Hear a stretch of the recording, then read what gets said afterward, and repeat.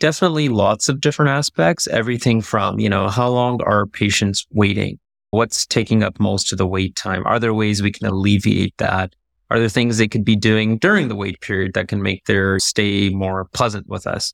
What about staff? Are they working efficiently? Is there any wasted motion in clinic? Are they doing repetitive tasks? And then other things when we send off faxes, when we do pathology reports as well. Are there places where those reports aren't going through or faxes are being missed or biopsies aren't being signed off? So are we enough staffed in terms of the amount of bodies and people we have, or do we not have enough people in certain roles? So looking at how all that sort of affects not only efficiency, but just anything from profitability to patient care as well. Hi, I'm Dr. Perry Grewal, and you're listening to the Skin and Joints podcast. All right, everyone. Welcome back to another episode of the Skin and Joints podcast. This episode is going to be a little bit of a different take from our typical conversations. I have with me Anastasia. Anastasia, good to see you. Good to see you too. How's the weather in Toronto these days? It's beautiful. Nice, warm summer days. It was raining and cloudy and depressing weather last week we had in Vancouver. So today, I think the conversation we'll be having is around identifying efficiencies in the workplace. And so I'm curious, before we hear from our expert today, for you, Aaron, in the pharmacy world, do you find that there is kind of inefficiencies that you pick up on a daily basis? Are there strategies that you've tried to improve those or cut down the time? What's your experience with identifying these? Well, that's a great question, Anastasia. And I'm assuming you've been to a community pharmacy before, but I think there's not a better space or place when we talk about the importance of creating efficiencies in workflow. And especially in pharmacy, where a lot of the tasks are having to do with product preparation and dispensing. And there's a lot of non-cognitive, I'd call tasks, intake, insurance. There's a lot of wasted, I think, duplication, very frankly, in a pharmacy environment. We're seeing automation, we're seeing, tools creep in, but literally the role of pharmacist shouldn't be in any of these aspects. And so a really good example that you've highlighted when it comes to our conversation that we're having now. And I want to flip that back to you and tell me about like a medical practice. Tell me about clinics that maybe you've been on rotation at. Do you think this is something that would benefit them, like an assessment or an audit of their practice? I think that there's always room to kind of evaluate what's the process that we're following. Is there any way that we can streamline this, both so we can improve patient care, allow them to have a shorter visit to the hospital, allow more patients to be seen in clinic, because of course we have really long waiting lists. So I think there's always room to kind of look at that and reflect on it. I think for me, like an example that I can think of is, for example, when I'm seeing a patient on the consult service in the hospital on a different inpatient ward and trying to do a biopsy, it takes a while to gather all the instruments that I need to figure out where everything is, how to print the labels and all of that, as opposed to in clinic, on the other hand, where we have all of this in every single patient room, everything's available and set up right away. The time for treating the patient gets cut down significantly. Feel free to disagree with me, but some people argue that we don't have a healthcare system, that it's not a true system. It's so fragmented and broken at a larger scale and a macro scale, and we need to really look at these things in that lens. So I think today's conversation is going to be really an eye-opener for those who haven't heard about Lean Sigma 6. You may have heard it in other industries. And as you can see from our conversation, it's not just unique to one site or type of practice. It can go beyond that, right? And that's the cool thing. So we're gonna deep dive into a very unique process that's been used in the automotive industry, believe it or not, and we're gonna apply it to healthcare. We're gonna have some fun today looking at Lean Sigma 6 and applying it to dermatologist practice. What is Lean Sigma 6? Can you use it in your respective practices? Anastasia, have you heard of Lean Sigma 6 before? I haven't, no. So I'm really looking forward to our conversation today. Sounds like a plan. There's also a wager on the line. You'll hear more in our episode, but that's an Easter egg for you guys listening in. So let's get started with our esteemed guest, Dr. Perry Grewal, who's an associate clinical professor within the Faculty of Medicine, Division of Dermatology at the University of Alberta. He's also medical director and dermatology and clinical research trials at Rejuvenation Derm and Aesthetics in downtown Edmonton. He's participated in over 80 clinical trials and is published in many journal articles and book chapters in dermatology. Here's our conversation with Dr. Perry Grewal. So this first question is something we like starting off every podcast. And tell us something about yourself that our viewers may not know about you. Do you have a secret talent, a hobby? Are you a swimmer and tennis all-star? Do you have a secret sticker collection? I guess for myself, what everybody might not know is I really do like to exercise quite a bit. So I think especially over the pandemic, I just started to run a lot. So then I was able to do my first marathon back about a year ago. And now, I'm training for another one here coming up pretty soon in Edmonton. Running is my thing. And I think really over COVID, like everyone was so shut indoors, there wasn't really much to do. So I really needed like an outlet. So I'm glad I kind of took it up because it's good. It's motivating, gives you a goal, and basically keeps you healthy at the end of the day. Wow. That's amazing. That is quite amazing. Marathon, what's the running component? How many kilometers is it? Like a full marathon's 42 kilometers or 26.1 miles. So it's definitely a long distance. But I did my first and I finished it. So that was great. So now I'm hoping as time passes, as I get more fit, that's always the goal, trying to beat my time. Amazing. Are you planning any international marathons? No, I don't have enough time. Like I found with marathon running, you need a lot of time. And so I get up pretty early and then I try to get in my long runs. But between like work, family, kids, busy practice and travel, like it's a bit difficult. So I think I'm going to stick locally for now. But I think if the opportunity presents itself, I think I'd love to go running in like different cities and different marathons for sure. Monaco Marathon. That sounds like a good spot. Yeah. Check the Grand Prix, do the Monaco Marathon. That'd be a winning combination. So considering we're in the height of summer, one of the big topics, the buzz topics, seems like everywhere and everyone you talk to, whether it be online on Instagram or on social, this new Barbie movie. And, it's personally gotten me very curious about, it's brilliant marketing.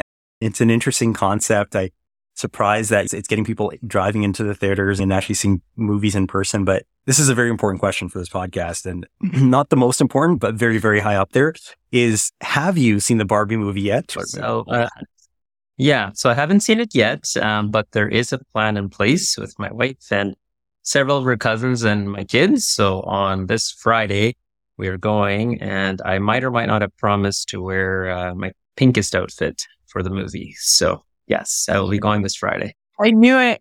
Well, there's a big wager, and that wasn't the answer I was looking for. but we have looking for it. Anastasia just won a jackpot. Yeah. So, but that's amazing. Yeah. I mean, I totally misread that. That's awesome. This is the pinkest sort of t-shirt I have, I think. Oh, really? Yeah. I've got a pretty pink kind of cool outfit, I guess. Yeah, with the shirt and the shorts. You got to wear pink. I've heard when you go there. Yeah. I'll be rocking that at the theater. Okay, I'm okay with the answer.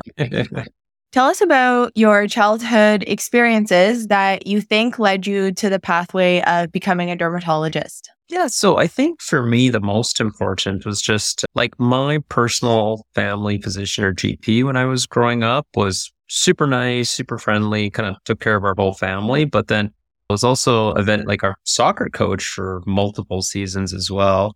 So I think he was the one that basically motivated me to go into medicine because he was always kind, respectful, treated us so well, took care of all our health problems.